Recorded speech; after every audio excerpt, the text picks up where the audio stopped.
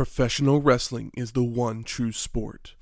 Other sports have their share of intense, dramatic moments, but nothing can compare with professional wrestling.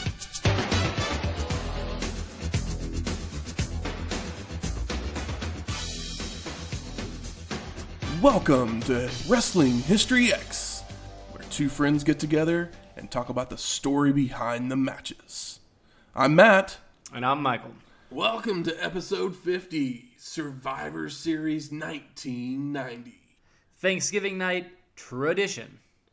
It is the WWF tradition on Thanksgiving night. I know, I feel like it should be or maybe it is, the WWF Thanksgiving night tradition. That is what it is. You know what's funny is it is Survivor Series, and if I was going to couch nap, this is a perfect show to any, not specifically this one, but to any, of like the previous big ones. the like big four, right? This is the one to couch nap to. Yeah. Though, why would you spend all this money on a pay-per-view to couch nap through it? My kids like it. I'm just waiting around for Warrior. I mean, you get to see Hogan. Doesn't take very long to get to Warrior on this one. That's very true. You get to see Hogan twice. I don't know. So Survivor Series. Because I'm a wrestling fan, man. That's why. Okay. Survivor Series 1990 is the fourth annual Survivor Series produced by the WWF. It took place on Thanksgiving Day, November 22nd, 1990, at the Hartford Civic Center in Hartford, Connecticut. Is that that's always been home base, right? Connecticut. It's one Stanford, of their... but I don't know. Connecticut is not very big, so I don't know how close it is to Stanford. I'm sure it's pretty close. I'd imagine so. Probably. It's like, oh, that kind of makes sense. Hometown. Exactly. They can just go, go home afterwards. The attendance for the show was 16,000 people. Yo, that's a lot of people. That is a lot of people. That's double what Halloween Havoc did. Yeah. There's probably double the amount of workers on this show. Pretty close. Pretty close. So, So other things that happened around Thanksgiving of 1990, Dances with Wolves and Predator 2 were released the same weekend. Oh, that's why Predator 2 tanked so hard. Yeah. Hey, I'm a Predator 2 defender. I know you love the Predator 2. That's like, it's not better than Predator. Or all the Predator movies, technically. Not all of them, but you know what I'm saying. I mean, Predator 1 and 2 are great. Predator is obviously better than Predator 2. Predator 2 is a special, fun movie. Because it's a movie that comes out in, 1990, but it takes place in the future. It's, 1997. And obviously in the future, there's a lot of gangs in L.A., and Danny Glover wears pleated pants. So those both came true. Yeah, definitely. But yeah, I do love Predator 2. Dances with Wolves was the Oscar movie of that year. Yeah. It was a Best Picture nominee. I don't remember if it won or not. There's Dances with Wolves and Last of the Mohicans are these big white guys doing Native American shit movies. Yes. They were really, really big. And they're both pretty watchable. Dances is very rewatchable. Yeah. It's a good movie. It's long, but it's good. I recently watched Last of the Mohicans because it's a Michael Mann movie, which is weird, but I watched a lot of Michael Mann movies. Weird. Yeah. It makes no sense that it's a Michael Mann movie. Wait, is it Michael Mann or is it somebody else? It's not Jonathan Demme. I'll look it up. Okay. I think it's Michael Mann, but it's a weird one for Michael Mann to have done. I mean, Dances with Wolves obviously is a Kevin Costner cut. Are you Dances with Wolves or a Waterworld kind of guy? I have never seen Waterworld. I own a giant Waterworld box set. You can borrow it if you want. It's just never been something that... It is a Michael Mann movie. Okay. Waterworld is not good, but it's basically Road Warrior, but on the water. And when I was a kid, I hadn't seen Road Warrior, but I remember watching Waterworld for the first time, and in the first 5 minutes of Waterworld, Kevin Costner is on a raft, and he has this crazy glass thing, and he pees into it, and it filters his pee to make it drinkable, and then he drinks his own pee because he's on a bunch of salt water because it's in the future.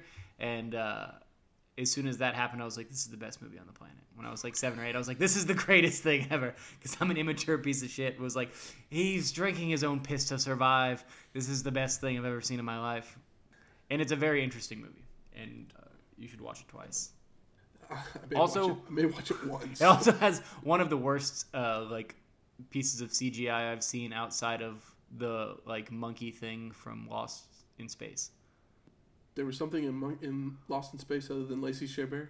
Yeah, her little monkey friend. Oh, okay.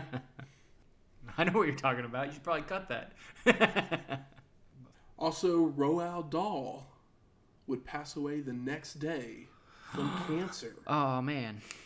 For those who don't know who Roald Dahl is. I always said rolled, but you're probably right.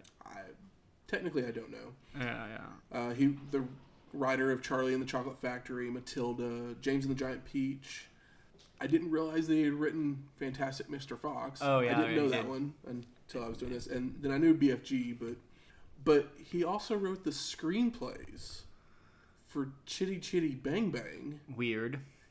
And You Only Live Twice. Is that the only James Bond. That's like everybody's least favorite James Bond movie, but my favorite, right? Probably. Because like I don't like James Bond, so like the wacky stuff is where I'm at, and that movie's hella wacky.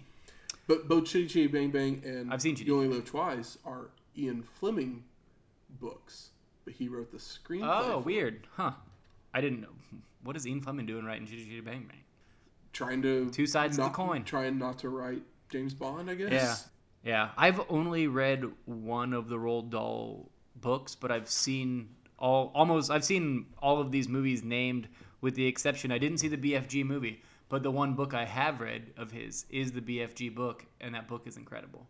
The movie, like, I was just like, I don't think I need this. It just didn't look very visually interesting. Spielberg movie? I don't know. It could have been.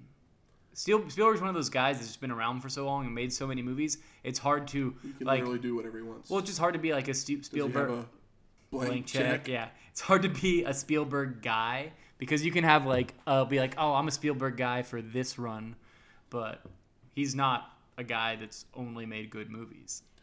No, not that's all not. Not all of his yeah. movies are and like the BFG, whether he did that or not, I remember seeing the trailer and be like, oh, I love that book, and then being like, I'm just not interested in this. I loved Charlie and the Chocolate Factory, the book. Yeah. I love Willy Wonka, the movie. You don't fuck with that Tim Burton shit? Tim Burton, Sucks. It's more faithful to the book. It doesn't mean it. I will give it that. That's fine. But it's still not a good movie. The tone is just so bad and off, and it looks like shit. Let's go ahead and get to the show. Yep, that was a long one, but I think it was a good one. Watch Waterworld. And Dances with Wolves. And anything that Dahl was involved really, with. honestly, Costner had a killer 90s. He did. But we see the logo for Survivor Series on the screen with Vince McMahon narration going over the teams Vince for each McMahon match. Yellination. Oh, his yell is so good for all these. Dusty Rhodes! And I think Dusty's picture got scared because he has a crazy face in his picture. Yeah. And DiBiase has a mystery partner on his team. Bum, bum, bum. I wonder who it could be. I think that it's probably Black Scorpion. It might be. Gorilla Monsoon and Roddy Piper welcome us to the show. Heart swells for Gorilla.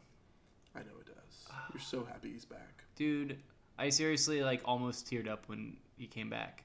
There's like 10 exclamation points here in my notes. Because I was like, he's back. I'm tearing up now just because I love him so much. And Roddy Piper, I think Roddy's pretty fun with Gorilla. Like we said last WWF show, Roddy's not bad. No. He's just not Jesse. Not Jesse, basically. Yeah. That's the problem. He's a would you say he's better behind commentator table than Heenan, which is weird and hard to say. No. But like Heenan is great on the microphone, but when we've seen Heenan like sit in for matches, it's always like too much. Well, so far the only time Heenan has sat at the announce table, he's been there to basically put over his family. That's true. And it interferes in what they're trying to actually do, and so it takes away. But I haven't seen him. Once he moves into that spot, you're going to love Heenan. I'm sure that I will. I already love Heenan. I'm just basing this off of what we've already seen. But we've got Gorilla, we got Piper, and we have the Egg. First of all, Gorilla lets us know there's going to be a grand finale match. So all the surviving team members will participate until there's only one team left. Which kind of tripped me out like halfway into this show because I was like, wait, there's still like a bunch of time left because I was like, wait, what? I didn't catch the gimmick. And then Gorilla also tells us about this humongous Rhinoceros Rex egg. Rhinoceros X? Is that what he calls it? That's what he literally said. Rhinoceros and it's X. gonna hatch. Rhinoceros here at Survivor Series. X is the villain from Super Speed Racer. Rhinoceros Rex. Rhinoceros Rex. It's hard to say. Yeah. He lets us know that the pay-per-view is being beamed to the Armed Forces Network as our men and women are overseas fighting the good fight. It's I think Desert Shield at this point. Still Desert Shield. I thought it was Storm, but it's Shield.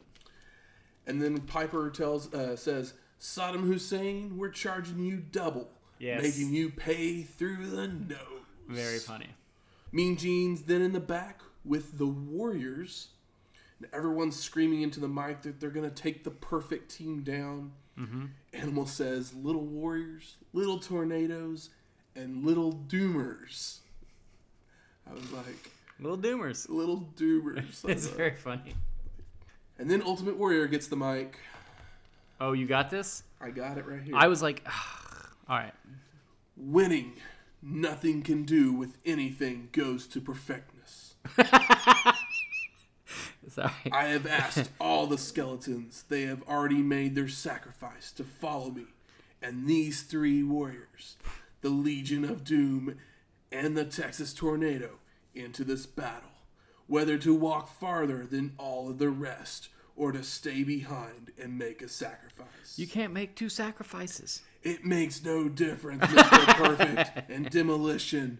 For us, the Ultimate Warrior, ice surround us in this force field, and we have become one. We have formed a bond like no other, and no one can break what we have created. There is no poison, no creation, and no medicine to cure what we have. You, Mr. Perfect and Demolition, will not survive. Your warrior's getting good. I like this. I have asked all the skeletons, and they have already made their sacrifice to follow me. So, like, he asked the skeletons to follow him, but they were like, "Oh, nah, dog. We're already skeletons. We already sacrificed ourselves. We got you." Is that what he said? Because I think that is the funniest shit ever. I have no clue. I mean, this was one of those promos where I was like, oh, this isn't as good of a Warrior promo, but maybe I just couldn't hear it. I didn't put the closed caption on, but I'm glad you did because it was good. And your Warrior is getting good. So we're off to our first match. We have the perfect team of Demolition, of Axe, Smash, and Crush. And Mr. Perfect with Mr. Fuji and Bobby the Brain Heenan versus the Warriors of Texas Tornado, Kerry Von Erich, the Legion of Doom of Hawk and Animal, and the Ultimate Warrior. Match gets going. Animal attacks Smash to get it started, pummeling him with right hands, clubbing forearms, throwing him into a right hand by Hawk, and is then ping-pong punched by the Warriors. Ping-pong punched. Animal with the Irish whip, but ducks his head, allowing Smash to hit a shot to the side of the head, followed by a snap suplex and throwing him into boots by Perfect and Crush. Mr. Perfect's chopping away, quick tags by the Perfect team, but Animal hits a power slam on Smash, followed by an atomic drop on Mr. Perfect, which sends him into an inverted atomic drop by Hawk and a clothesline by Warrior. Animal hits an inverted atomic drop on Smash, Tornado with right hands, but is taken to the Perfect corner for Axe to be tagged in. Axe is pounding away on Tornado, Irish whip, but is reversed, and Von Erich locks on the claw. But Smash comes in to break up the hold. Warrior is tagged in, running the ropes, ducks a clothesline and hits a shoulder block, ducks another clothesline, a flying shoulder tackle this time, followed by the Warrior Splash for the pin. And Axe is eliminated. That was the Axe.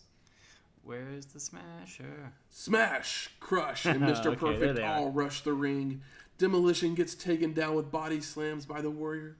Perfect is thrown out of the ring, but Crush comes back with a clothesline to take the Warrior down. Backbreaker by Smash, Crush with the top rope knee drop for a near fall on Warrior. Crush with the Irish Whip charges in, but Warrior gets his boot up and charges out with a clothesline. Hawk and Perfect in, Perfect throwing some punches, but Hawk just catches them to block, picks Perfect up with a double choke, a clothesline, and goes for an Irish Whip. Perfect tries to reverse it, but loses his footing to send him into the turnbuckle. Another Irish Whip by Hawk charges in this time, but Perfect moves, sending Hawk shoulder first into the ring post. Posted! Demolition starts pounding on Hawk. Crush with the backbreaker, but Hawk starts firing back on Smash, but is taken down with a drop toe hold. Only a drop toe hold? It's weird when big guys do drop toe holds to big guys. Smash is tossed to the ropes, ducks a clothesline, but Hawk hits a flying shoulder tackle, jumping falling fist, and a clothesline.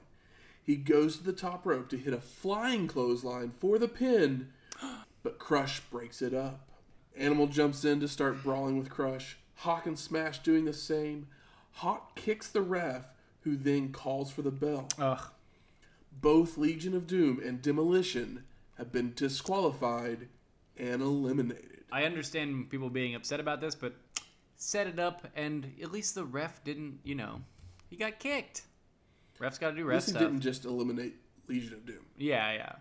Because everybody was in the ring. He didn't have control of the match. Yeah. He's like, Let's hey, just get rid of all of them. understandable. I'm not mad about this. You I'm got not either. LODs showing up. You can't, and you have Demolition who's been hot for a while. Like, I get what they're trying to do here.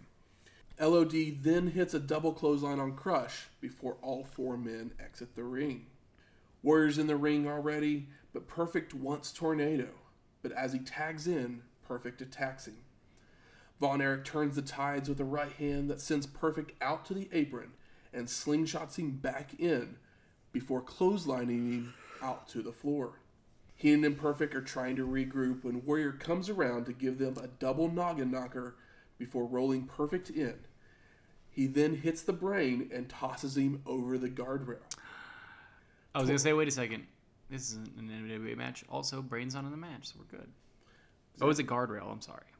Tornado with the Irish Whip charges in, but again Perfect moves, and Von Erich goes shoulder first into the ring post. Perfect hits a knee lift, slams Tornado's head into the turnbuckle, and hits the Perfect Plex for the pin.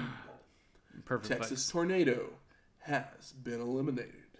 Warrior's in right away, goes for a splash in the corner, but Perfect moves at the last second and hits the Perfect Plex for the pin, and no! Warrior kicks out. Firing away with right hands, Perfect then hits a standing drop kick, a clothesline, stomps, but Warrior begins to ultimate up. And firing back with right hands, multiple clotheslines, flying shoulder tackle, the Warrior splash for the pin and the win. Ultimate Warrior is your survivor.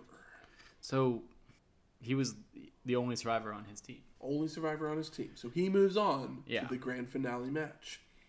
Post-match, Warrior knocks Heenan off the apron with a right hand for good measure.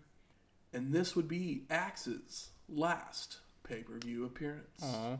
The Warrior knocking Heenan off is kind of like your play NFL Blitz. Yeah. Where after the play you could like drop him. Just drop kick him, yeah. Yeah, it's it's already over. It's whatever, I'm gonna drop. So what the hell is Bobby Heenan gonna do to you now, Warrior? Sean Mooney's in the back with the $1 Million Team, and Mooney mentions that DiBiase's mystery partner still seems to be a mystery, as he's not with them. Oh, still a mystery. He's not here. And we're off to our second match. We got the Dream Team of the American Dream, Dusty Rhodes, Coco Beware, and the Hart Foundation of Bret Hitman Hart and Jim Anvil Neidhart versus the $1 Million Team of Rhythm and Blues, which is Honky Tonk Man and Greg the Hammer Valentine. Still feeling bad for Greg having to do this because it's not Greg. It's just not Greg, man. It's not. The $1 Million Man, Ted DiBiase, and that mystery partner, who we still don't know who it is, with Jimmy Hart and Virgil. We're told by Piper that Bret Hart's brother, Dean, had passed away the day before. What do you know about Dean Hart? He was one of the older brothers, passed away from a heart something or other, I believe. He was considered the best looking of the Hart brothers. Oh, okay.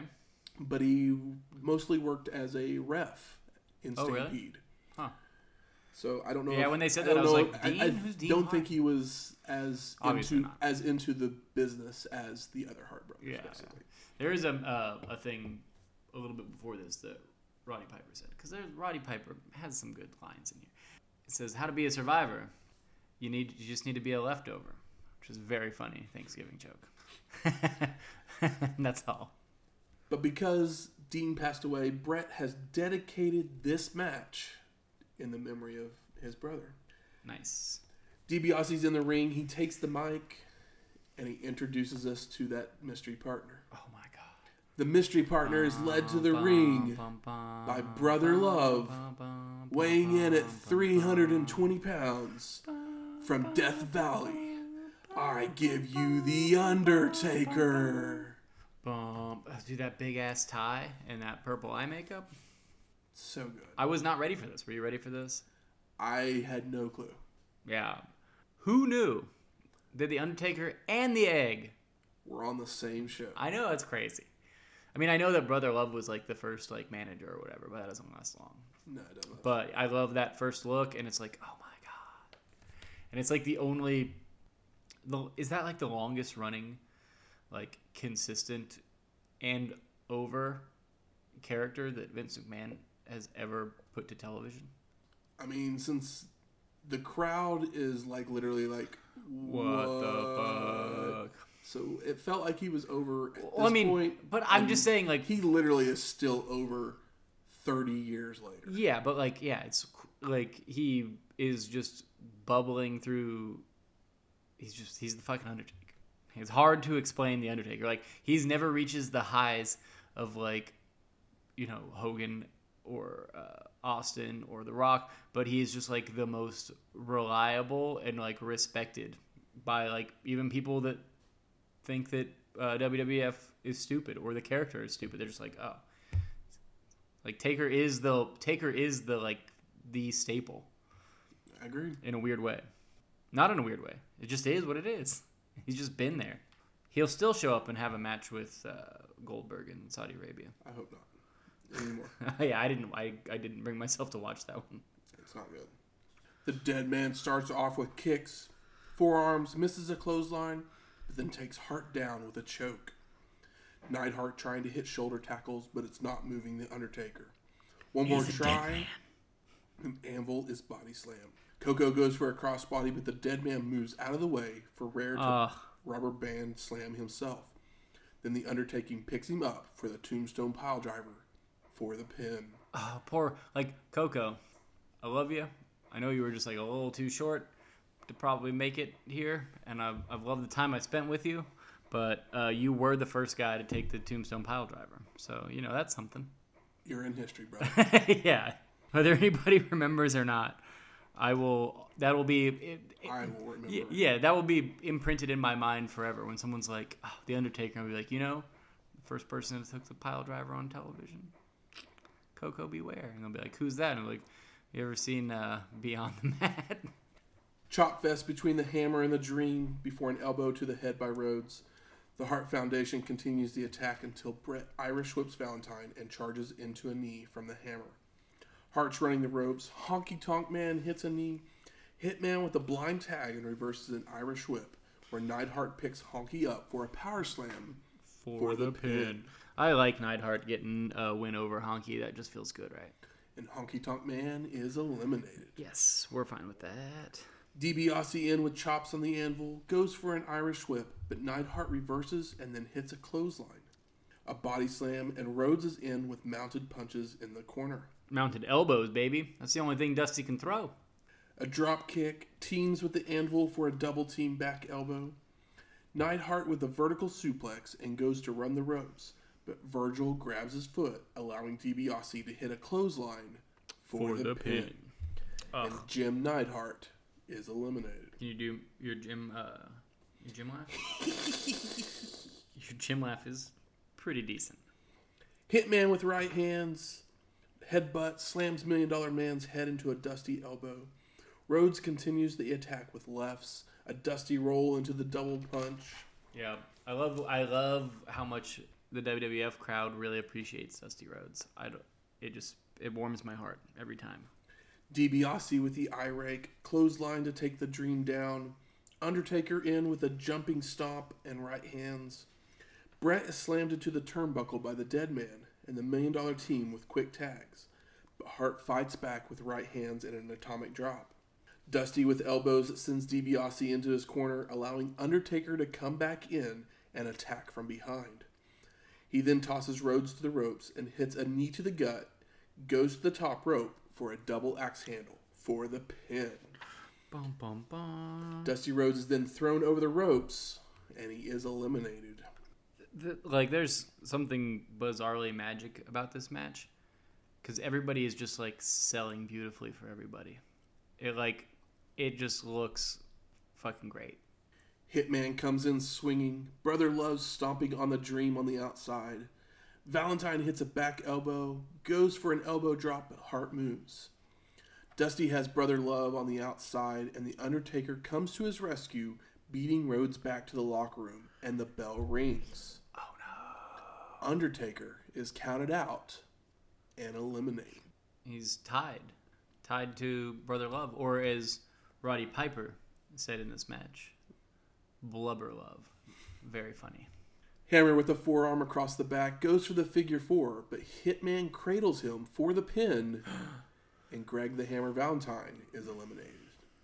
It's kind of crazy that Valentine of the Rhythm and Blues guys was the second one eliminated.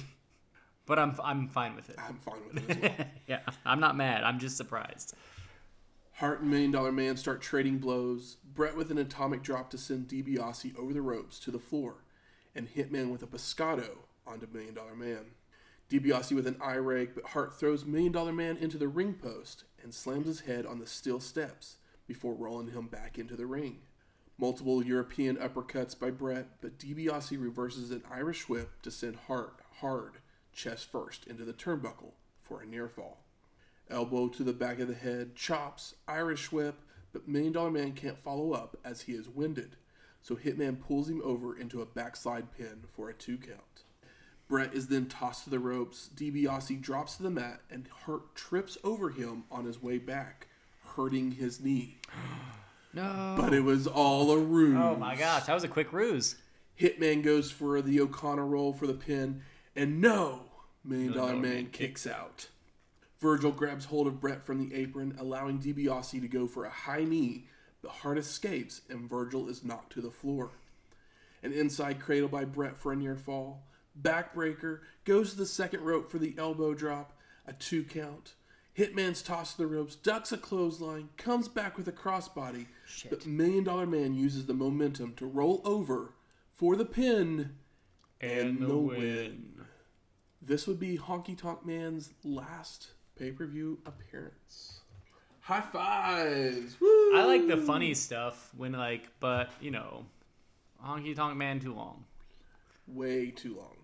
The last 4 minutes of this match between Hart and $1 Million Man. Oh, so good. You know what? My biggest kind of problem with just this, the WWF really in general in this time period, I guess, I don't know, since $1 Million Man showed up, he never fucking works. He's there and he's a great heel, but his work rate is incredible. And there's just not enough matches where he actually has a match. And whenever he does, you see this and you're like, my God, why can't I see this more often? Why? I want to see him. They give him smudge endings half the time. I want to see him in the NWA go 30 minutes with Flair and have a schmoz ending. I don't care. It's just one of those things where it's like, it's just so nice to see him work. Because you look at him, he doesn't look like a monster. He looks like a, tall, fit guy. Mm-hmm. He looks more like a baseball player than anything else. You never think of DiBiase as this great worker. You think of DiBiase as this great mic guy, but when you see him work, it's never very long, but when you do, it's just it's so good. And this, to your point, And this proves it. so good. An ad for the main event 4 is shown, and it looks like DiBiase and Warrior are going to face off versus each other the very next night. Yeah. There is one thing when Brett gets pinned, there's no microphone on or whatever, but he obviously says, "Oh fuck." You can see it right on his fucking lips. It's like, "Oh fuck." But a little thing about the main event since we're not going to watch that show. We're not? We're not. Okay. Here's a little weird fact about it. All right. The Rockers of Marty Jannetty and Shawn Michaels would actually win the tag belts from the Hart Foundation We're not watching on that show. That sounds great. Keep listening. Okay. But the second rope broke during the match, so the WWF revoked the title change and didn't air the match. Where's this? So the rope actually broke? The rope actually broke. That's the reasoning they gave for revoking the title change. But rumor and innuendo... Yeah, Shawn Michaels or Marty Jannetty got canned for a little while. Neidhart hadn't re-signed yet. So they wanted to take the belt off of him, but then he did re-sign, so they used the rope excuse as a way to not change the title. That's all weird. Backstage politics, guys. I just want to see the match. I think it is on a Shawn Michaels anthology DVD. Not official DVD or something? I think it is on an official WWE official type video. I don't remember which one, though. Yeah, I mean, it's Shawn Michaels and Bret Hart, and this is a little before they start to really fucking eat him up. They're still tag guys at this point. I was like, that last match, I was like, is this the coming out for Bret Hart? It's very soon. Yeah. Very soon for him. Mean Gene's then in the back with the Vipers. And Jake says, all of us have scars, but we are survivors. Mm-hmm. And scars of time, baby. It looked like one of Jake's eyes was completely white. I think it's a contact because he got stabbed in the eye is the gimmick. It was completely white. It was a contact. But the storyline is that Martel didn't mean to bury your had lead. blinded him by spraying his arrogance cologne right into his eyes. That's thing's called an atomizer. They say it on the show, and I know that that's a name for something. There's an EP by a band I like a lot, and I was like, oh, it's an atomizer. I don't know why that's the real name of it or how it works, but an atomizer seems a little high tech of a name for the thing. It really does. So we're off to our third match of the Visionaries, Rick the Model Martel, Power and Glory of Hercules and Paul Roma. Oh, poor Herc and Roma. And the Warlord with Slick versus the Vipers of Jake the Snake Roberts, the Rockers of Marty Jannetty and Shawn Michaels, and Superfly Jimmy Snuka. Yeah, Warlord looks crazy. He's got a cool staff and the half metal face. He's got the Tony Schiavone, Phantom of the Opera, but in silver. But cooler. He's got the silver one. I do love the change up of Rick Martel's look. Yeah. He's I told you you would start liking Rick now Martel. He's cool and handsome as opposed to a guy in a blue sweater. It's what is he doesn't look like a model. He looks like the handsome version of Jim Cornette, Mama's Boy tennis fucking turd. And now they're we're gonna make him cool. Somebody finally told Vince that wasn't cool and that this is the cool Rick Martel. Warlord starts us off with a clothesline that Jannetty ducks, playing a little cat and mouse, but finally corners him and charges in. But Marty leaps to the apron before leaping back in with a drop kick. Goes for more drop kicks, but he's brushed away by the Warlord. That brush away, so nice. Jannetty's chased to the apron, but then he slips back in between the legs of the Warlord, starts hitting the rest of the Visionaries when Warlord charges in after him. But Marty moves, causing Hercules to be knocked down off the apron. Jannetty then with a sunset flip can't quite get the Warlord over. So Michaels is in with a clothesline, but only for a 2 count. That's the good things you can do in a Survivor Series. There's a bunch of people on the side. I don't know. I feel you can kind of get away with an ass hair more of the double or triple teaming, and a moment like that where it just puts over the other move as opposed to being a planned stereo spot or whatever. It just adds a lot of personality. Shawn is tossed into the Visionaries' corner. Martel starts throwing hands, tries to slam Michael's head into the turnbuckle, but is blocked and reversed. The model tosses and leapfrogs Shawn, tries a hip toss, but Michaels flips out of it and hits a hip toss of his own. followed by a drop kick and a monkey flip. Shawn tags in Roberts, who comes in hot for Martel, but the model escapes to the outside. I'd be scared of Roberts anyway, but then that White eye. dude, that white eye really makes him look incredible. It's like he could have had that from the start and would have been like twice as over, I feel like.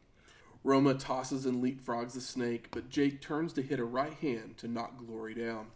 Snook is in with a double axe handle, but Roma with an eye rake throws a right hand, but Superfly's head is too hard, so Glory's hand is hurt. Snook is around the ropes, ducks a Warlord clothesline, and comes back with a crossbody. But the Warlord catches him, hits a body slam, goes for an elbow drop, but Superfly moves and hits a drop kick. Warlord with a clubbing forearm across Jannetty's back and picks him up into a bear hug, but Marty claps the ears to escape and goes to the second rope for a double axe handle. He tries for another, but Warlord catches him and power slams him for the pin. And Marty Jannetty is eliminated. Marty Jannetty is so great in the beginning of this match. I mean, he's great in general, but it's just like, he really just fucking owns the beginning of this. Yeah. Shawn's tossed to the ropes, ducks a clothesline, and goes for a sunset flip. But Warlord catches him, but Michaels turns it into a head scissors takedown. Left jabs from the snake, Warlord reverses an Irish whip, but Roberts bounces out of the corner with a clothesline. Another reversed Irish whip, and Warlord charges into a knee. Snake then follows up with a clothesline to finally knock the Warlord down. Hell yeah. Michaels goes for the cover, but Warlord just presses him off through the ropes to the floor, and as he gets back in the ring, Roma hits an elbow drop. Warlord with a huge back body drop on Shawn, Hercules with a clothesline, Martel with a backbreaker, Roma with an Irish whip so hard, Michaels almost does the flare flip. Oh, man. But doesn't quite make it over and falls back into the ring. It looks so good because it like legit looks real. It's like, oh, man. The model Irish whip Shawn charges in, but Michaels moves from Martel to go shoulder first into the ring post. Posted. Shawn crawls to the corner for the hot tag. Snuka with lefts, rights, chops, kicks. Back body drop on the model, goes for an Irish whip, but is reversed, sending Superfly to the ropes, where he ducks a clothesline, comes back with a flying forearm. Is Snuka like, if you had to hot tag a guy, that's kind of one of the guys, right? You would think so.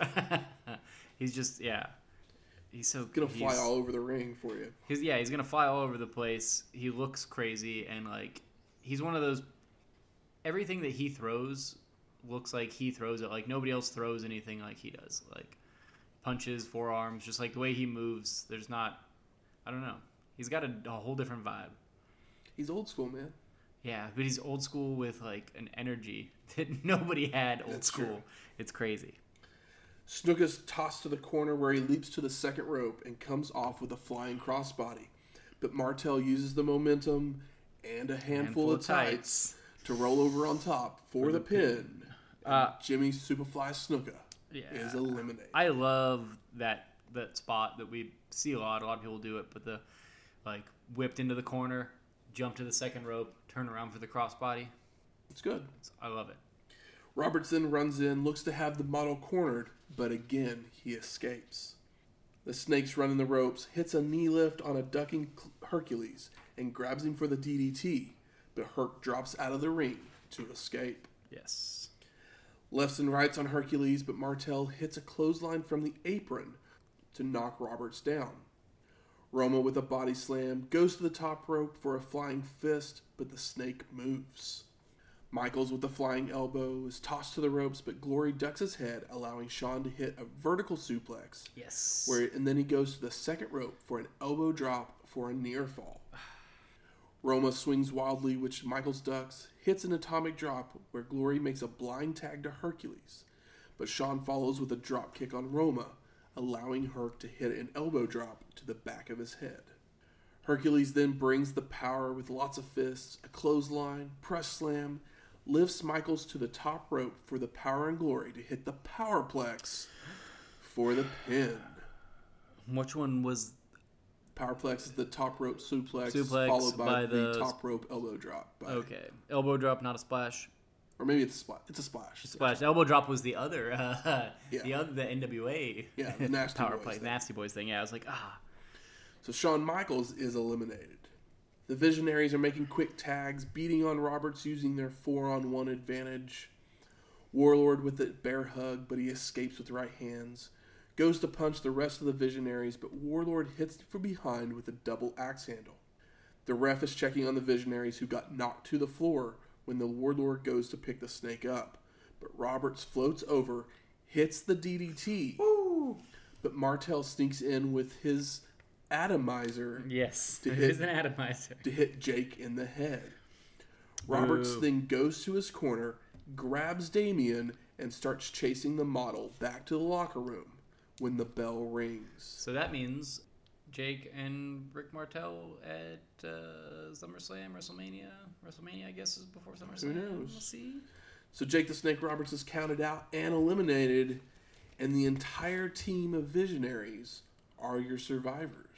That's pretty big for the heel boys. It is. This is the first time an entire team has survived a match.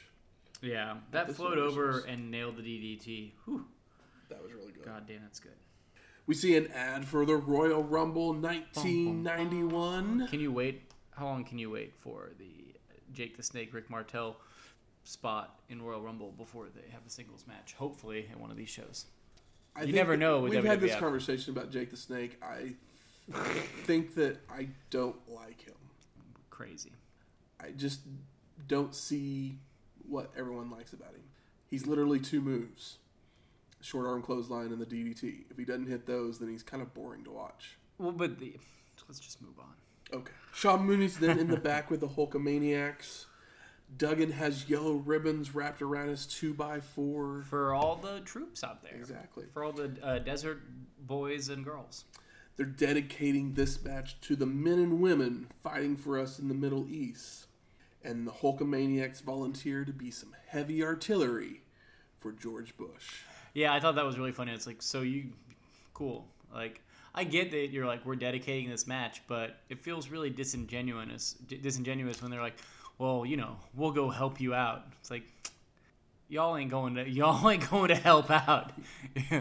Like, You're not going to fight. Yeah, it's like, yeah. So don't even do that. Just be like, you can dedicate your match. That's fine. You're entertainers. So we get our 4th match of the natural disasters of Earthquake, Dino Bravo, Haku, and the Barbarian, with Jimmy Hart and Bobby Heenan versus the Hulkamaniacs of Tugboat, First Tugboat. Hacksaw Jim Duggan, Big Boss Man, and Hulk Hogan. Yeah, Barbarian has a crazy, like, weird antlers and, like, a bunch of fur on. He's got a bizarre look when he comes to the ring. Everybody else looks about the same. So there's a little bit of a story behind this match that they don't really go into. Obviously, we have the continuation of the Hogan Earthquake feud. Yeah, we know about Tugboat, that we right? saw that. Or we have not talked about Tugboat. And I just Tugboat know was about part of that because Tugboat kept the Hogan letters coming in. Well, yeah, Tugboat was basically a way for WWF to get people's mailing addresses so they could just, like, spam them for, like, advertisement. It's pretty good. But Big Boss Man was feuding with the Heenan family, specifically Rick Rude, Yeah. as Rude and the Brain had been making disparaging remarks about his mother. Cops have moms. Exactly. But on the way to Survivor Series... Sorry, he's a corrections officer. Rude was suspended indefinitely by WWF President Jack Tunney, so Haku would replace him in this match. Oh, yeah. I love Haku. Haku does not get the love he deserves. No, he does not. Rick Rude, pretty great too, though. I like Rick Rude. I really like Rick Rude. He'll show up again here. After he cleans up, gets his act together. It was just a contract dispute. Oh, okay. So when he gets a few more bucks. Yeah. Everybody's in the ring. Haku's holding back Earthquake. Hacksaw's going to start us with a ho Ugh. and a USA. USA. We get like USA. we get a Hogan chant too, though, like right off the top.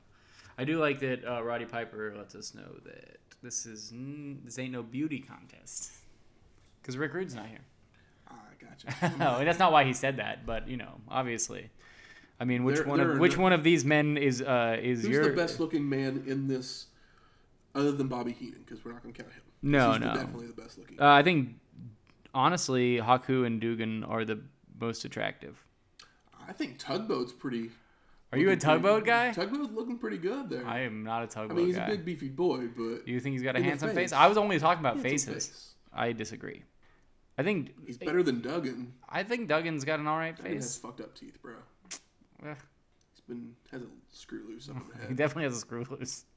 So the match starts. Haku rakes the eyes, slams Duggan's head on the turnbuckle, but then Hacksaw reverses an Irish whip to send Haku to the opposite corner, where he jumps on the second rope, flies off with a crossbody, but Duggan ducks. It's my spot. And hits multiple clotheslines, a back elbow, more clotheslines, and then goes for an elbow drop.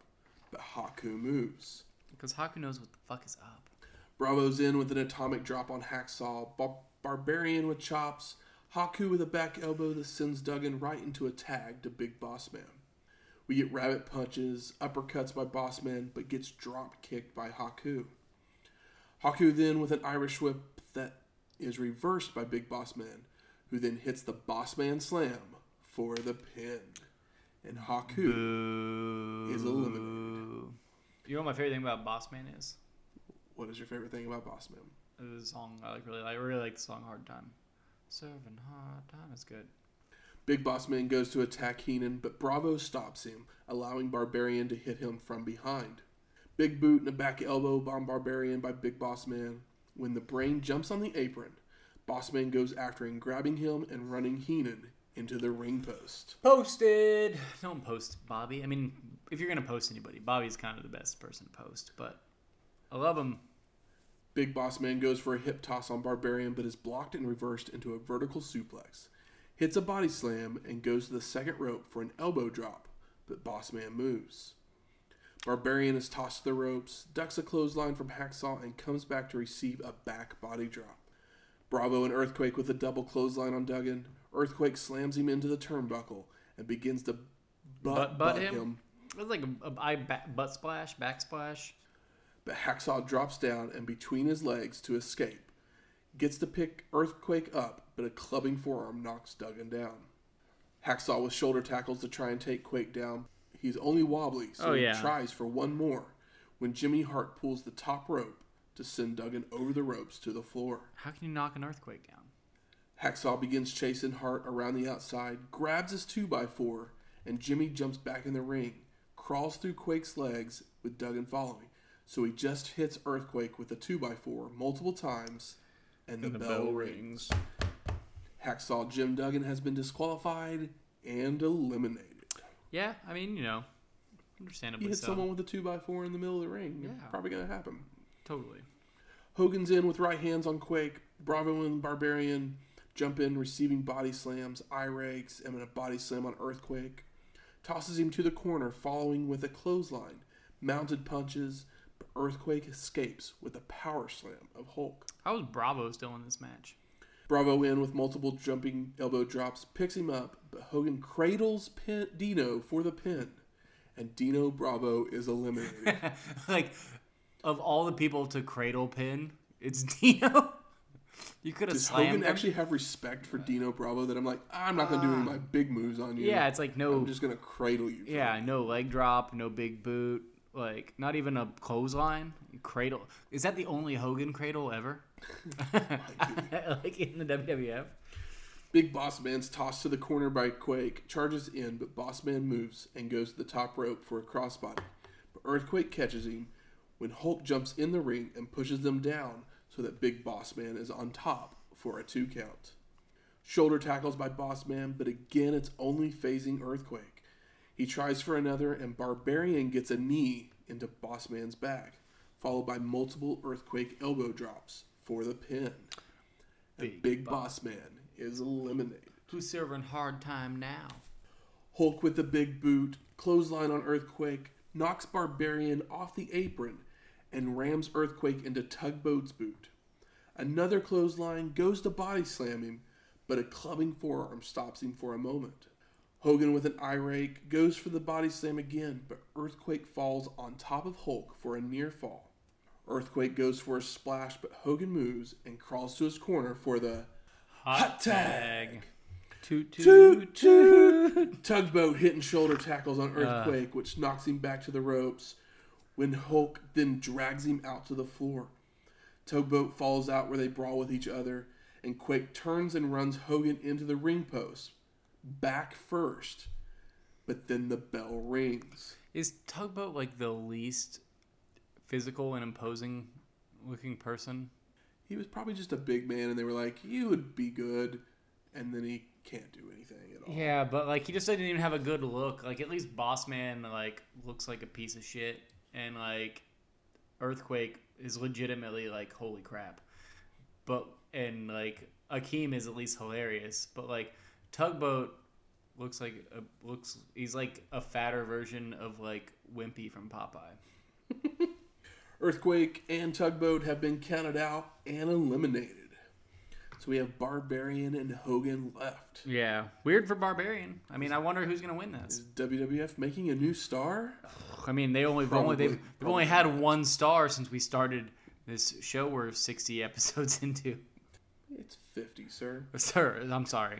Barbarian throws the Hulkster back into the ring and is working over Hogan with power moves, including hitting a pile driver for a 2 count. Is that the pile driver that looks like booty? Yes. Where Hogan is like, obviously he's like, I'm not taking this, so like he closes his legs fast and like catches his head. Yeah. And they got it on camera like that. Yeah. Because Hulk Hogan is a certified bitch, or Barbarian Doesn't know how to work. Yeah.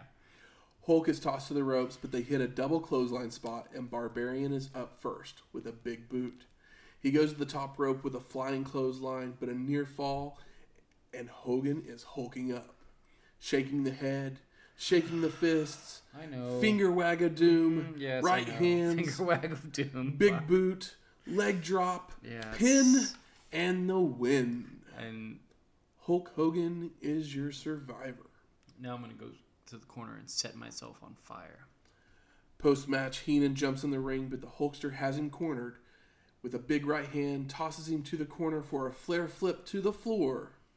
And then Hogan grabs a sign from the crowd that says Hulk rules and does some posing. You know what I have written right after the word pose? Fuck you, Hulk Hogan. No, it just says yawn. That'll work too.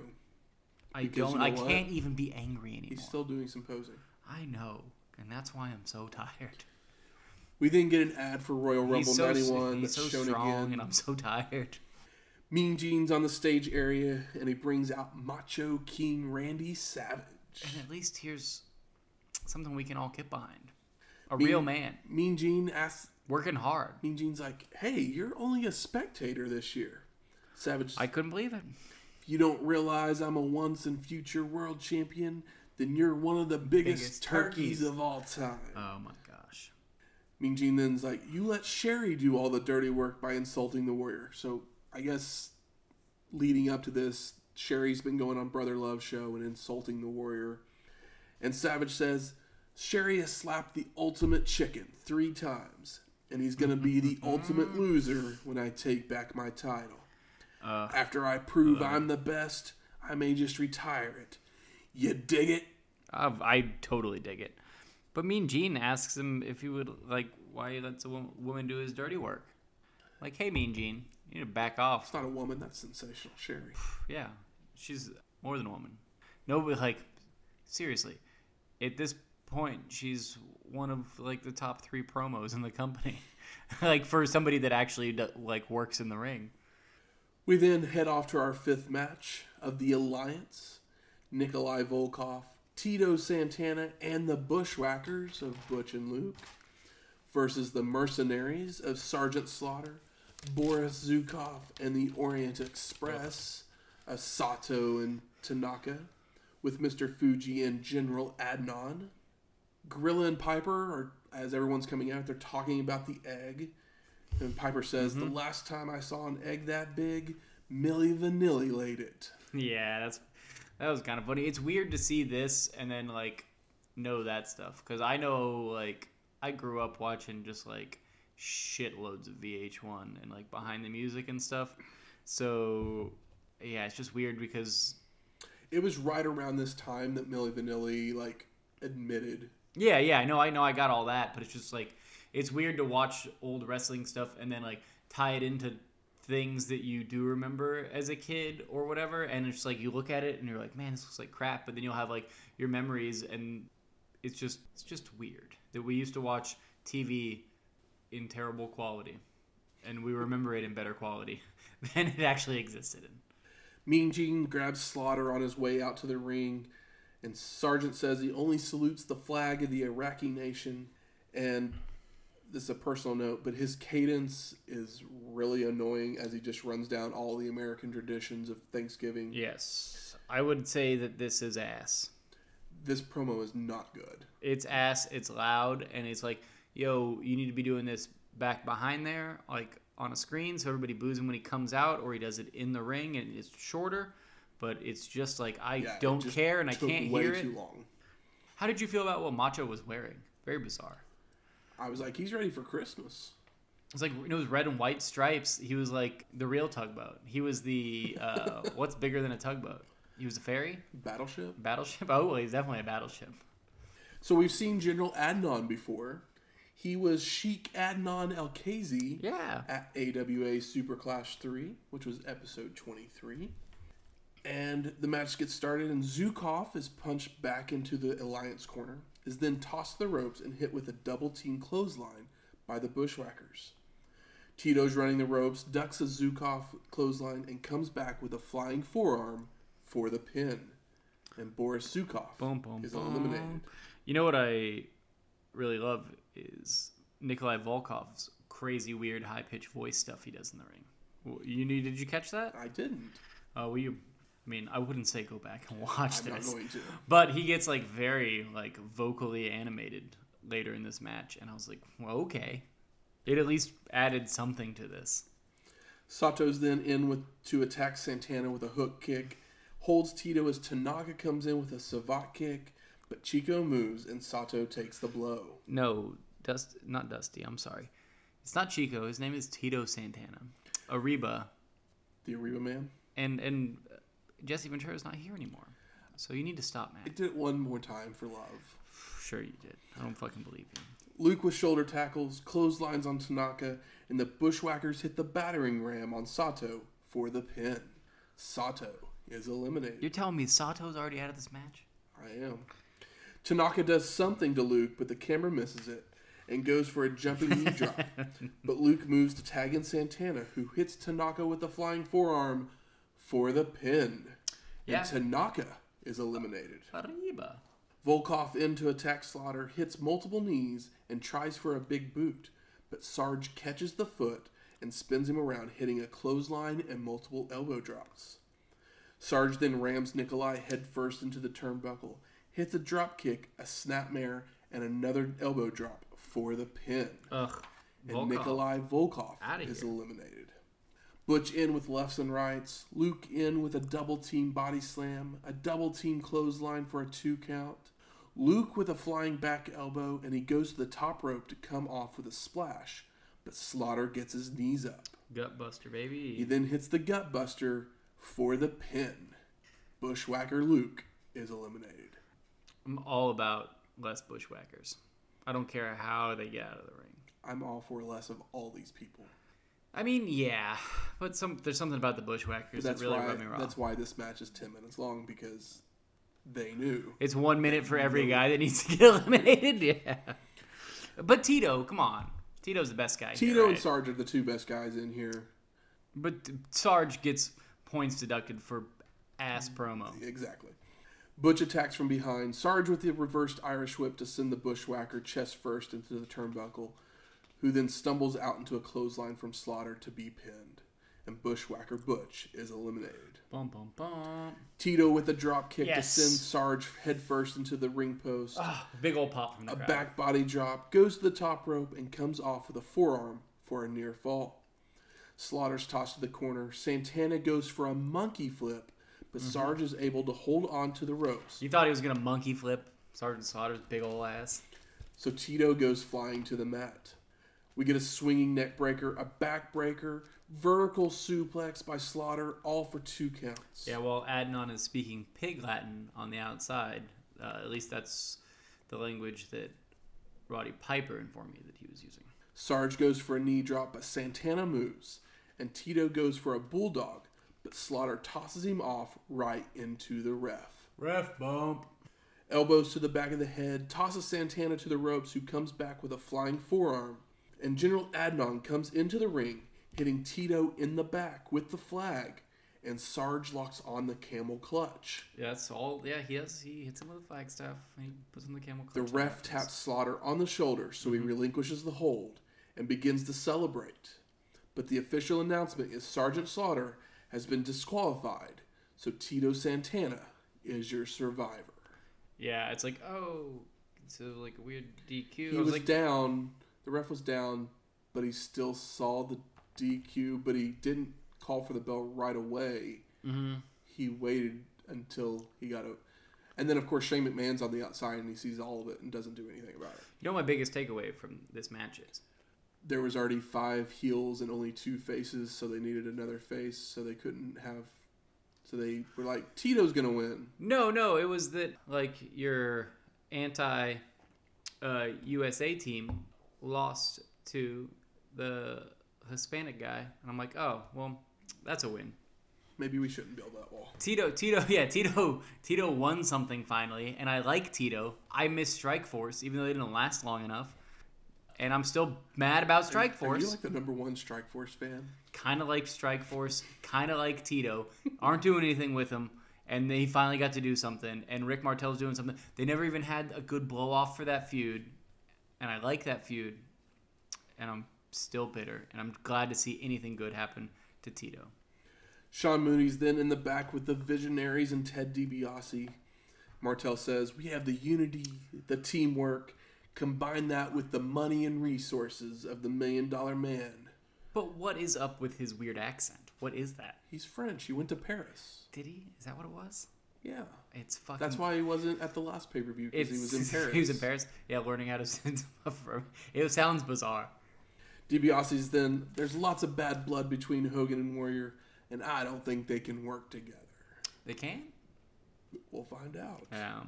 We get another ad for that main event 4 where DiBiase and Warrior are going to face each other the next night. Yes, I know. I was excited about that. It sounds like a good match, right? Does sound like a good match. Are we going to watch it? No. Is it a bad match? I don't know. Should I watch it? Sure, why not? Okay. Mean Gene's then at the egg. Mean Gene's playing up that the egg should be hatching. He's like, the incubation is over. I can hear it. Yes, of course you can. Like, I can't believe that I came into this show and I was like, oh, they said the egg? This is that show? And I got really pumped up. And then, like, the second match comes on and the motherfucking Undertaker shows up. And I was like, oh, greatest show ever, right? We all know what's about to happen, right? If you don't know, you're about to know. Matt really hates this. I think it's charming.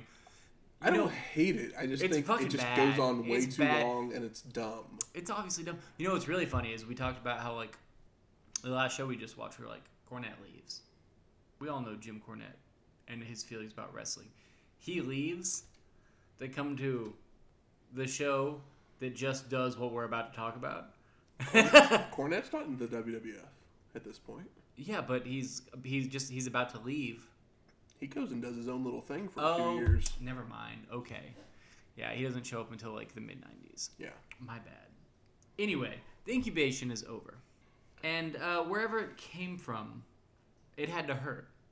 Mean Gene is selling this egg. And he doesn't know what it is. It could be a dinosaur, a rabbit, balloons, maybe even the Playmate of the Month. It would have been much more interesting if it had been the Playmate of the Month. Especially if she was like really big. Like, still hot, but like 10 feet tall. You know, like one of those avatars. That seems weird, but okay. Yeah, it is weird. But we're going for weird here, right? It's already weird. But the egg finally cracks, and a huge guy in a chicken suit, mediocre turkey suit, comes out. Okay, turkey suit. Yeah, and the crowd immediately boos. You can hear Piper laughing as well. I mean, Piper is like shoot laughing. But the best thing, I can picture Vince in the back. Loving it. It's so great. Oh, that's good S-word. Yes, that's good shit. Mean Gene really plays this up so well. His jokes are so good. He says that. What's with the gobbly? Yeah, Are you the gobbledygooker? Oh man, he says you got a pair of legs like my mother-in-law. Don't tell me you're the gobbledygooker. God, you want me to what? Not in front of an audience like this. He's like, you want me to what? But he's seriously, Mean Gene is. He's playing along with it so well though. That's my point. Is that like Mean Gene is really doing like some of the best fucking shit. Like he's really taking chicken shit and making turkey salad. No, he's not. He is. I think he is. And what's weird? This crowd hates this. This crowd hates this, but it does start to get over once Hector Guerrero, who is the good, when he starts doing flips and stuff in the ring, it gets over a little bit. And Mean Gene is like playing along, and it's really fun, and everybody should watch this. It's great. The Gooker drags Gene to the ring. They start doing the turkey trot. Yes, it's awesome. The Gooker does some acrobatic stuff and is like, "Hey, Gene, you should do it too." I mean, he doesn't say it, but he's like pointing, like, "Hey, you do it too." But it's so stupid. And then Mean Gene does stuff, and Mean it's Gene like, doesn't even like he goes along with it, and it's it's pure professional. It's beautiful. Gene's the best thing about this segment, easily. And the other best thing about this segment is that they thought that this would be a good idea, and it's such a bad idea that it's a beautiful train wreck. It's a train wreck. That's definitely true. I love it, and I'm glad it's here, as opposed to one of my favorite things that's not on this show, which is a 5 versus 5 tag team match where there's 27 people on the ring. Yeah, 20 people on the apron, and then like 4 managers. So I would much rather take this, even though I actually like wrestling. At least this is a moment that is never forgotten, consistently talked about. It's not talked about. That's not true. Unless people are like, you know what one of the worst moments in WWF history is? The gobbledygooker. I mean, it's no Katie Vick. That's a worse moment. But yeah, I guess I'll move on. But this is the goofy shit that I'm here for in WWF, where I'm like, this is goofy, stupid shit. But like, when they go way over the top with stuff where I'm like, man, can't believe you right now, is like when I'm kind of like the most lenient. Because like when it has nothing to do with wrestling when I'm the most lenient. You know what the best part about this entire segment was? When it ended? Yeah, I know you're Well, that too, but I didn't have to take any notes because there wasn't anything that happened. It was great. So Sean Mooney's then in the back with Hogan, Warrior, and Tito Santana. If Gobbledygooker was on the airplane, 9/11 wouldn't have happened. You can cut that. I don't even know how to respond to that. That was the rib on what's the guy's name that said if he was on the airplane? I have no clue. Oh really? It's Mark Wahlberg. He said if he was on the airplane, it wouldn't have gone down like that. Oh, okay. So it's a joke I like to make. Mooney's talking to him, saying the odds are stacked against you. It's 3 versus 5. Don't worry, little dude. I love the way Hulk Hogan says dude. Hogan's like, the Warrior has risen so fast because of his intensity. Tito's in like, you turkeys, we're here to survive. And then we get another Warrior promo. You have it? Yeah, of course I have it. Oh my God, thank you. We have taken this many footsteps to get this far. The Hulkamaniacs that made a sacrifice, and the warriors that follow me that fell like skeletons that made their sacrifices. They walk with us in this battle, and we take all of those that believe in one purpose to do combat with those that believe they are the greatest. You, power and glory, I remind you that we feed off such things. And you, Rick the Model Martel, no competition to the power that we possess in Hulkamania, and Warrior Wildness, and Arrivederci. The best thing is when he says Arrivederci. The skeleton thing. Do you think that he just watched like Jason the Argonauts and got like really into skeletons? Like, why is he so on this skeleton thing? I have no clue. I mean, Jason the Argonaut's great. I'm more of a Clash of the Titans guy, but both great. Great movies. He doesn't even know why he's on the skeletons thing. It just sounds like a cool word to say.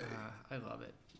So we're headed off to our 6th match, the grand finale match of Model Martel, yes, Power and Glory of Hercules and Paul Roma, uh-huh, the Warlord, and the $1 Million Man, Ted DiBiase, with Slick and Virgil, versus Hulk Hogan, Tito Santana, and Ultimate Warrior. I figured it would just be Hogan and Warrior. I kind of forgot that Tito won at this point, and I was like, oh, well, good for Tito. Even though it just happened. But you know why Tito's here. You know why you forgot? Yeah, because of the stupid gobbledygooker. Hey, you back off my gooker. You know what I kind of wish? I wish that Virgil, learned to work or something, because he just looks like he'd probably be fun in the ring. Maybe you'll find out soon enough. Oh, my gosh. So he's bad worker is what you're telling me? Santana goes right after Warlord, and Hogan throws a right hand as well. Then Tito hits the flying forearm for the pin, and the Warlord is eliminated. Come on. Justice for Tito. This shit makes me feel so good. You know what I mean? Maybe, obviously you don't feel the same way. Roma stomping away at Santana, hitting a power slam, DiBiase with a knee drop, vertical suplex. $1 Million Man then tosses Tito to the ropes and misses a clothesline, but Santana turns to hit a clothesline of his own. I can't even talk. Tito with a back body drop goes for the flying forearm, but DiBiase ducks and Santana hits the mat hard. Boo. $1 Million Man sends Tito to the ropes, misses a clothesline, and catches Santana coming back with a Thez press to hit a falling rubber band slam for the pin. And Tito Santana is eliminated. I mean, it really takes the wind out of my sails. But it looked really good. Maybe they should have gotten the Gooker on the team. Hogan in with right hands on DiBiase. What's your Irish whip bullshit? to the corner. I'm so upset. Follows in with a kick to the midsection and slams $1 Million Man's head on a Warrior's boot.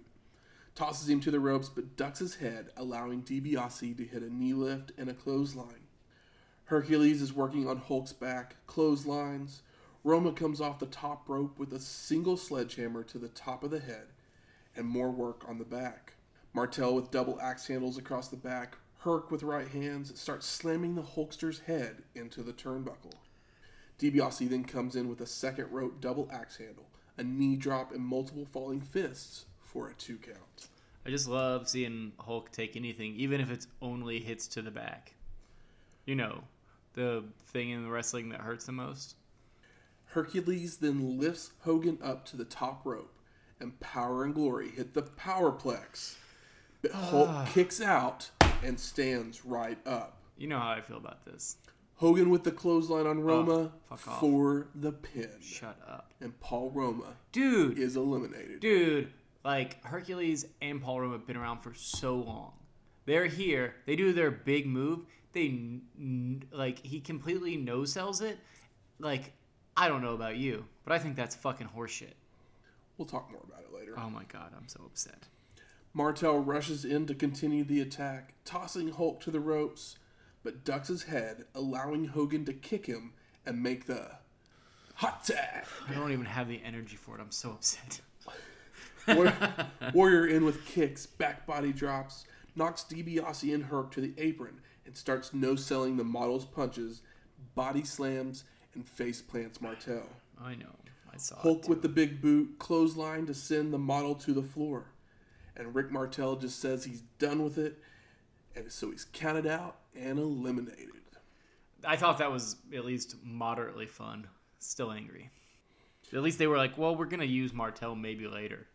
Yeah. Probably not. But, I mean, they had more hope for him as a heel than they did for fucking Roma and Hercules. Hogan has his head slammed by DiBiase before reversing an Irish whip. Follows in to clothesline the $1 Million Man. Hulk pulls DiBiase out of the corner by his feet, then knocks Hercules off the apron, hits the big boot and leg drop for the pin. And $1 Million Man, Ted DiBiase, is eliminated. Herc runs in to immediately receive a power slam from the Hulkster. Warrior's in with multiple clothesline, a flying shoulder tackle, and the Warrior Splash. Hogan jumps in to help count the 1, 2, 3. Hulk Hogan and Ultimate Warrior are your survivors. Can you describe my face? It's a look, the same look that I had when I was watching the Gobbledygooker. Oh, fuck you. Gobbledygooker's fun. Post-match, Slick jumps in the ring to receive a right hand from Warrior and is tossed from the ring by the two survivors. Hogan holds the ropes open for Warrior, but Warrior's like, no, I'm going to hold the ropes for you. And then we do some Hogan posing before they're both on the apron raising their hands together. As Gorilla says his goodbye, as we get another ad for Royal Rumble 1991.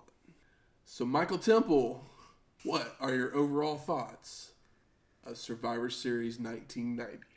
This last match is really disrespectful to some talent. But it's WWF, whatever. I think the thing that really fucked me up, that really just like made me flatline, was when Hogan jumps in to help count. Kind of made me want to vomit. Mm-hmm. That's the moment, right? Like if that didn't happen, I'd be like, whatever. It's kind of what I expected. I didn't like all the other stuff, but that was so many things in this last match that is fucking not wrestling. That's just not wrestling. That's like, it's not wrestling. What the fuck are we doing? It's not wrestling. What the It is not wrestling at all. It is fucking make believe. It is fucking ballet. It is a fucking first grade play. It is not wrestling. I'm gonna Jim Cornette about it. It's fucking like none of it makes any sense, and there's like no realism or even like. Let's get into it right now. I'm mad. I'm ready to get into it right now. I didn't realize I was so mad. I'm gonna start at the beginning of this match. Okay, you go. Warlord, yes, gets a flying forearm from Tito. 28 seconds into this match. Yeah. What did they do in the first Visionaries match? They made Warlord look like a boss, fucking badass. And Warlord, and then is in big. 28 seconds, yes, I know you like Tito. I do too. I like Tito as well. He's too small to be doing that on one but move. 28 seconds into the match, no, Warlord's going to take a flying forearm and be pinned. Yeah, that's dumb. It's very dumb. Very dumb. Tito should have at least, maybe it's a time issue, but Tito should have at least sold for a little while. Maybe had a wrestling moment. I know they're just probably running short on time, so they had to get people pinned and out of the ring. I get it. But maybe they shouldn't have booked something so ignorant. Exactly. Hogan stealing heat from every single person in this ring. Absolutely. So from Power and Glory. How are you going to steal heat from somebody who doesn't have heat? How are you going to like Power and Glory are in the tag division. Yes. Hogan, you're nowhere near the tag division. No. Why do you need to kick out of their finisher? Their big double finisher. Like, don't even have Hogan, have Tito take that. Yes. And kick out of, and not kick out of it. That's how Tito gets out of the match. That makes more sense. Tito rolls up one of them. And then flying forearms the other. Warlord comes in and Warlord pins him. You knock the model. Hogan does the big boot, but instead of going for the leg drop, he then clotheslines him out of the ring. Martel is the only person that walks out of this ring with any heat at all. Any heat at all. And it's like, where's he going to do with that heat? He didn't pin him. What's he going to do with that heat? He's going to fight Jake the Snake Roberts? Yeah. Okay, cool. Fuck all. DiBiase. We pinned DiBiase. The night before he is supposed to fight Warrior on TV. I hate it so much. Who the fuck is turning in the next night to... Who thinks DiBiase can beat Warrior if he can't even beat Hogan? Who's not the champion? Who's not the champion?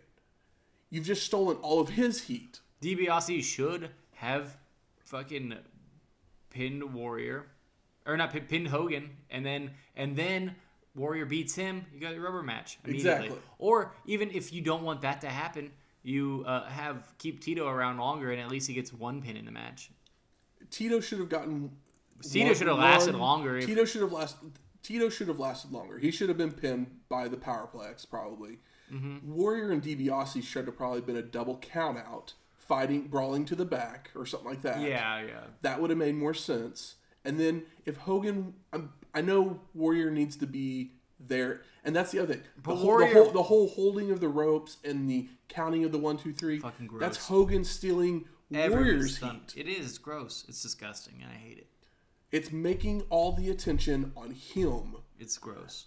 It's really him holding the ropes for Warrior. It seems like a genuine thing, but it's a little too late. He's had the belt for a second. Warrior is never considered the top guy in the company because Hogan continues to just steal all the heat. It sucks. I hate it. Now that we've said all that, oh my god, I'm going to tell you what my thoughts on the show were. Go ahead. We all know that we don't care for the Survivor Series. This is probably the best one we've watched. I agree, even though we just ranted. I'm still with you. But it's a Hogan rant. It's not a Survivor Series rant. Exactly. Like, it doesn't... It's... Yeah. What you said. What you said, and I agree. But the second match on this show... Incredible. The debut of Undertaker... Incredible. And the last 4 minutes with DiBiase and Hart... Incredible. They made me pop. Yeah. And I absolutely love that match. It's great. And it's up there on my contenders for match of when we do our next greatest hits of collection. We were doing like decades, right? We'll do 90, 91, 92. We kind of have them in segments. Okay, we have seasons, basically. I believe you. But the booking decisions that they made, that made absolutely no sense. Yes. Hurt the final product. I mean, I know you need Warrior to be there at the end. Yeah. But Hogan should have not been there at the end. Warrior should have been standing alone.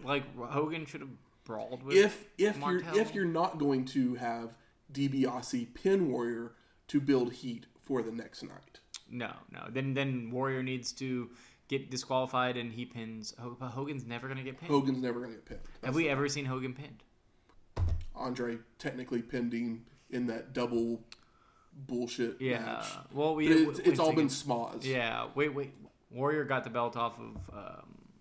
Warrior pinned him at WrestleMania. But that was like, But that's different because you had Warrior and Hogan in this whole thing. Yeah. What other thoughts do you have? I'm sorry. It's mostly fine. The thing is, I was overtaking. I was pretty okay with this show, but then as you were working through the last match, looking at my notes, I'm looking at your notes, I'm listening to you talk through the match, I'm reliving the match, and I'm just getting upset, annoyed. I'm like, what is this? What is this? Undertaker, Bret Hart. Oh yes, thank you. Hey, good vibes. Good vibes. Gobbledygooker. Oh, you know that I want to be the Gooker Man. Thank you, Gooker Man. Really, nothing on this is upsetting except for the last match. It's all mostly literally fine. The first. Honestly, well, that's not true. The Butch, Luke, Volkov shit is the fifth match is all a bunch of mid-carders. But everything else, I think, is pretty watchable. Match, pretty watchable. The last match is watchable. It's just the way they did things. It's watchable. It's just really upsetting because we are Hulk haters. That's the smart mark in it. Yeah, we're that's Hulk. Looking at it knowing the bigger picture. It's also we're watching this all in order with hindsight, and we're just fuck, man, Hulk doesn't do shit. Exactly. Fuck this guy. We're not thinking that when we watch this in 1990. No, of course not. Because we're not looking at it like that. But I'm just getting upset because I'm like, man, there's all these guys around you that have so much more fucking talent, and I want to see a wrestling match sometimes. And I know where I need to go for a wrestling match. It's typically going to be a tag one, but I'm going to need to go to the NWA, WCW for a fucking wrestling match. Yeah. And here, I'm not getting a wrestling match. I'm getting sports entertainment. And I'm not in I'm down with the fun, but I'm not down with the sickness. I'm not down with the sickness, and the sickness is Hulk Hogan, and he's throwing up fucking red and yellow soup down my throat, and I fucking just can't evacuate it quick enough. I've had enough. But that being said, the best match obviously was $1 Million Team and the it's hard to remember the Dream Team. Basically, Homeboy showing up. We see the Undertaker. Undertaker shows up. He's absolutely great. And then The match after that of the Visionaries and the Vipers, I thought was also very entertaining.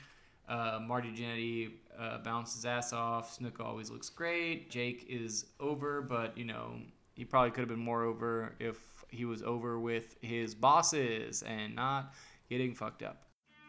Good. Where's the smart marks at? There. All right. Fuck you. I think it's time we smark it up. Oh, what did we just do? It's true. We kind of did. It's hard not to. But we didn't really talk about the best moments of the show. Okay. I'm going to tell you some of my favorite moments of the show. Thank you. Bobby Heenan taking bumps. Bobby Heenan took bumps that, hurt me because I was like, ugh. Like, in the first match... I was like, he's going to get hurt. He gets thrown over the guardrail in the first match. He goes over the top turnbuckle and one. He does the flare flip in another match. That is a good point, and I appreciate you bringing it up. But it was hard for me to watch because I'm like, dude, he gets knocked off the apron in another match. It's just like, I think Bobby actually probably took the best bumps of the entire night. Yeah. He took more, not necessarily more bumps, but... He may have taken more bumps than Hogan. Well, I mean, I think Hogan may have taken more bumps tonight than he has in the last fucking 8 years. That's true. The Hitman, it was all a ruse, knee injury. So good. It was good. Bret Hart, I feel like this was the Bret Hart coming out party. I feel like it was too. I was like, oh man.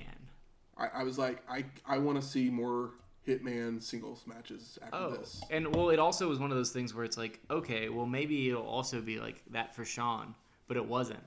Like Marty still looks better than Shawn, but like Bret, I was like, I've been kind of waiting for both those guys to come out, and I'm like, when is it gonna happen?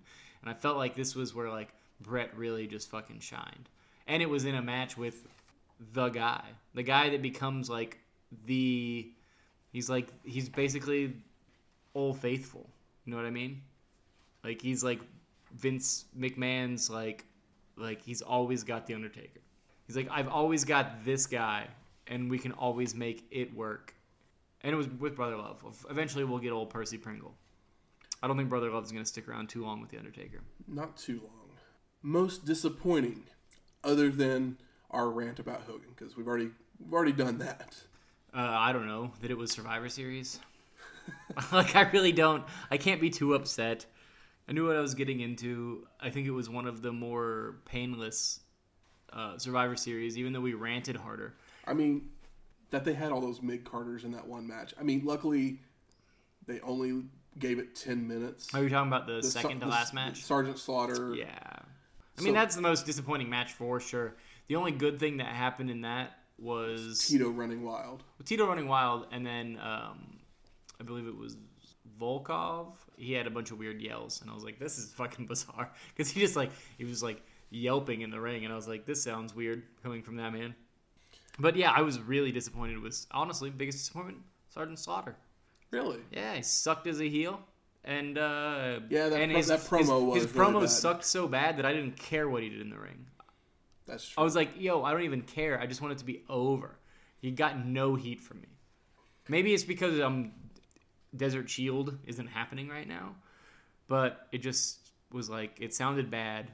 It wasn't clear, and he got no heat out of me. Wasn't even interested before it started, and then it happened, and like he could have. Hopefully, he gets some heat for you by the next time we see him. Hopefully, I think Sergeant Slaughter has a great look, but I've never watched a lot of Slaughter.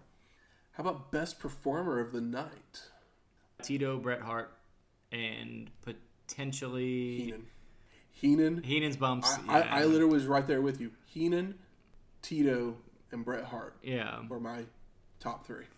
It's one of those things. It's like, oh, if Tito didn't show back up, then him and Bret probably would have been tied, or maybe Bret would have got it, but Tito had to come back. I mean, Tito was fine in the last match, but that match was not designed for Tito to do anything. No. He was just there for numbers, basically. Yeah, I don't know. It was a show. I'm glad that it was about a good 30 minutes shorter than most Survivor Series. Or at least it felt that way. No, it was. It was only like 2:20 instead of like 2:50. I think the other ones have been 2.5 hours as well. Really? Well, this one was easier to watch. Exactly. How about most surprising? Taker. Undertaker. Taker or Gooker? I'm surprised that you enjoyed the Gooker. Oh, dude, I loved it. I think that's the most surprising thing. It was fun. Well, I've known about it for a long time, and I finally had like a good excuse to watch it, and I wasn't ready for it to show up, and I was like kind of anticipating it. Yeah. For me, it's the Gooker taker. That just weirds me out that you like it. Well, the thing is, like, you know that, like... I know you like the fun stuff, but like, it wasn't fun. Well, I think Mean Gene, it's fun because Mean Gene, and I think Mean Gene was incredible there, to the point where, like, I, like, got, like, teary emotional about how good Mean Gene was in situations. Big bitch. I am a big bitch. But, like, Mean Gene's just, like, being like, oh, this is terrible, and, like, just playing into it, not being shitty about it, and just like owning it, having good jokes, like doing the thing. It was just like, oh man, he's just so damn good. Like, I don't know that a lot of people could have really done that, and maybe it didn't work for some people. I mean, obviously it didn't. It obviously didn't work for anybody. But I think that like viewing it with the appreciation for what Mean Gene did, stuck in a shit situation, really props up his capabilities. His capabilities behind a microphone and in high pressure situations. It's like 16,000 people and he has to dance with a turkey. And he does it fucking beautifully. It's great. And now for a look back even farther into the history of wrestling. The Dusty Finish. During Pedro Morales' 3-year run as the heavyweight champion, the WWF would quietly rejoin the NWA, but would retain their title history. But it would end December 1st, 1973 in Philadelphia, when Morales would hit a belly-to-back suplex on Stan Stasiak. And as the ref made the count, Stasiak would get his shoulder up, while Morales' shoulders stayed down. Stan Stasiak, born in Quebec in 1937, would make his wrestling debut in 1958, using the bear hug as a finisher.